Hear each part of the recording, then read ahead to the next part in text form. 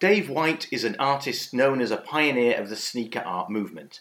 Now celebrating 20 years since he first created artworks on trainers, these were pieces that would make him an international name, with high-profile collaborations with the likes of Nike and brand Jordan.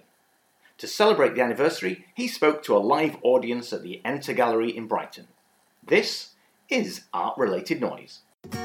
Started experimenting with painting. There's so many avenues with art. We're surrounded by images. Just being lost in this sea of possibility. Announcing that I was going to be an artist. It brings the work I do alive even more. They could be part of this work as well. Everyone's got their own personal connection to something.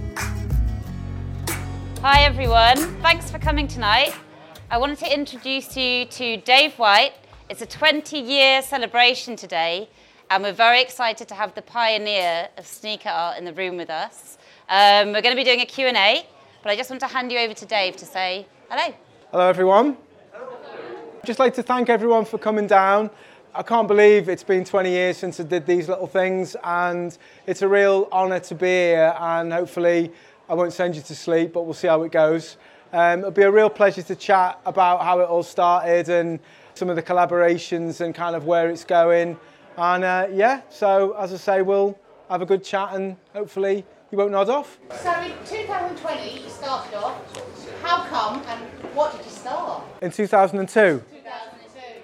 So I was sitting in my studio one day in Liverpool and I had a pair of these that I've got on my feet, funnily enough, and I was just looking at them and I just thought, you know what, they are amazing. The design on them is amazing, and I really just wanted to, I guess, like immortalise them, to make them something more than they were and just present them as beautiful objects, not something you run around in or play basketball in, just to basically freeze them and bring them to the forefront of art. So I suppose it was quite poppy in a sense, quite pop art. And then I made one, and then I made two, and then I made 10, and then I thought, you know what, we'll just keep going. And I just had that warm fuzzy feeling you get when you're an artist and you're making something that you fully love and you believe in, and yeah, that's kind of what happened.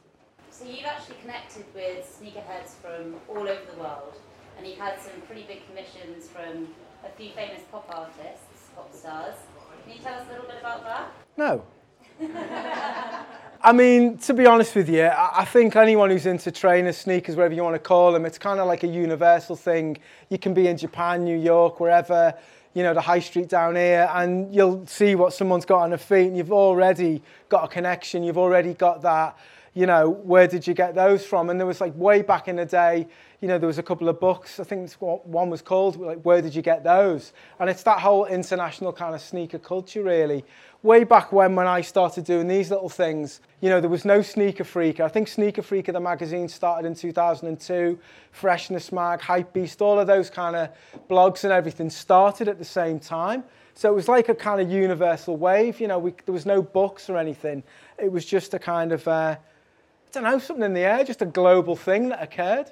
As for the commissions, I mean, that's just discretion stuff. I'm very blessed and I'm very honoured, but, whatever. I think the most important thing is, way back when, what I'd love to say is we used to release little sneaker prints for 30 quid of some of these, and I still get emails from people sending me pictures, and it's like they got it back then. So like the real special thing with this is it's the anniversary, is no sneaker work's been available since back in the day, so it's a real treat and a real honour to kind of bring them back to life to celebrate the anniversary. Off the back of the original series that you did, you went on to do some really high-profile collaborations with like Nike, Jordan. Can you tell us more about them and what were your favourites? I mean, first and foremost, the first collaboration I did was an in-house T-shirt with Nike, and I came back to an answer phone message, and I thought it was my mate winding me up. I thought it was my mate who put an American accent on and just proper winding up. It turned out it wasn't, and it was a T-shirt that was made with Nike in-house just for their teams. And then I think when I ended the series, which was 2008, I think it was only like afterwards that the collaboration started. Obviously, there was the size neon pack. Then the Jordans didn't come until 2010. And when you get phoned by those guys, again, I thought it was a wind-up, but it wasn't. To have your own kind of model or your own template given to you and Free Reign was absolutely crazy. So the bottom line is, what I would like to say is, on my journey doing this kind of stuff, I've worked on many projects with Nike. The best projects I've worked on has been the philanthropy stuff, working with kids straight out of university, working with like the high school students in Inglewood High. It's not having your name on a shoe or you've designed that. That's not what it's about for me. It's about using what I've done and what I can do to help other people move on. They've been the best projects. And I still have never worn my Jordans because I still can't get my head around it happened. But there we go. So how does one go from sneakers to animals?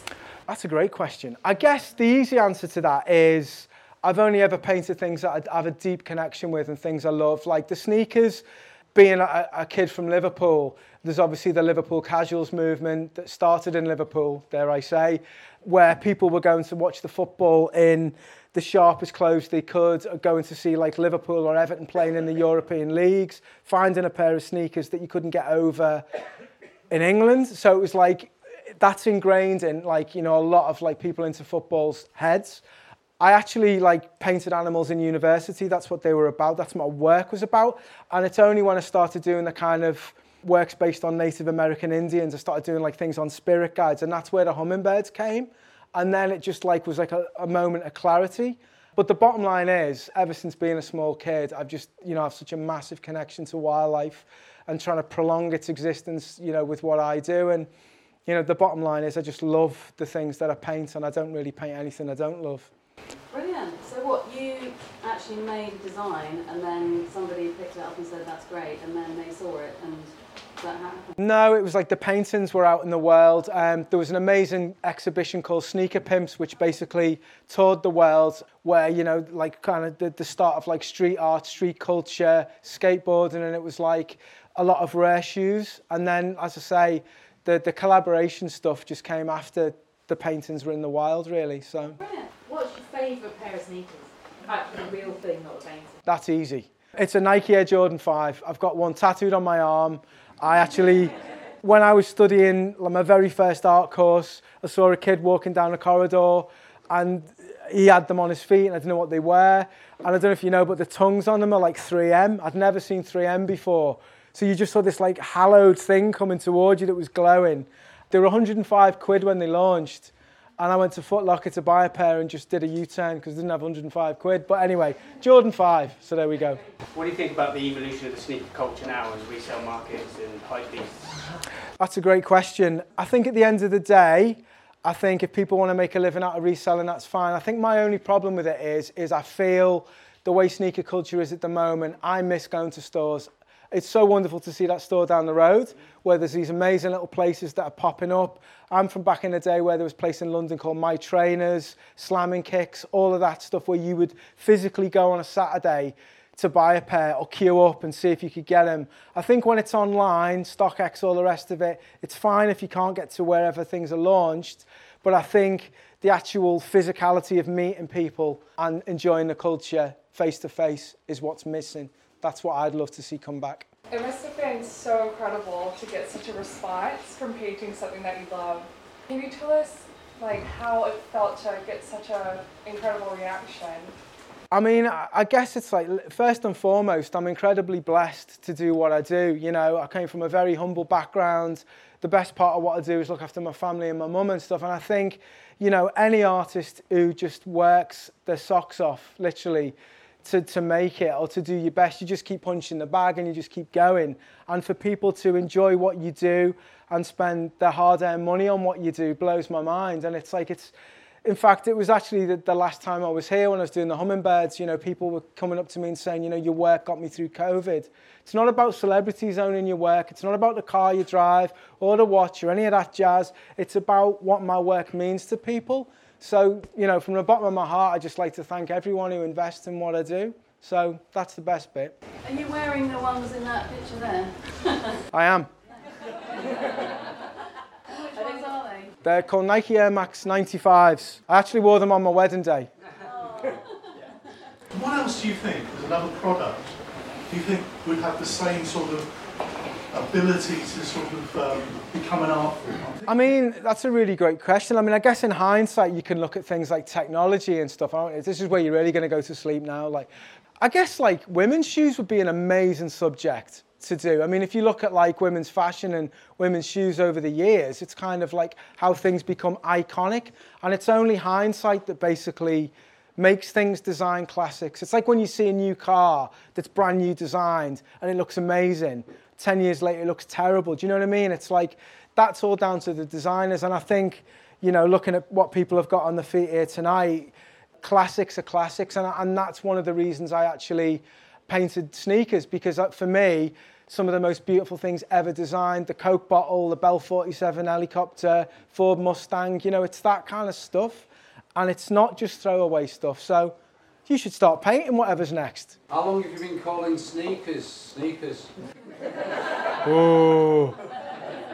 Seriously? Seriously, I would say when I first came out, it was literally with the trainer art. It was trainer art. That's what it was called. But obviously, like in Japan and the US, people don't know what you're talking about. Trainers is a UK thing, so you have to kind of adopt it. And I was a very early adopter, much to, I suppose, a bit of criticism. The trainers, lads, what are you talking about? You know what I mean? You get all that. So yeah, I would say 2002. Right. What do you prefer? He's getting a bit feisty here, isn't he? I tell you what, it's the football casual thing I brought up, I tell you. Of course it is. I mean, at the end of the day, I think, you know, for people my age and under, it should be trainers, but it's globally, it is sneakers, so you have to go global, I suppose. End of. Thank you very much. Thanks for coming.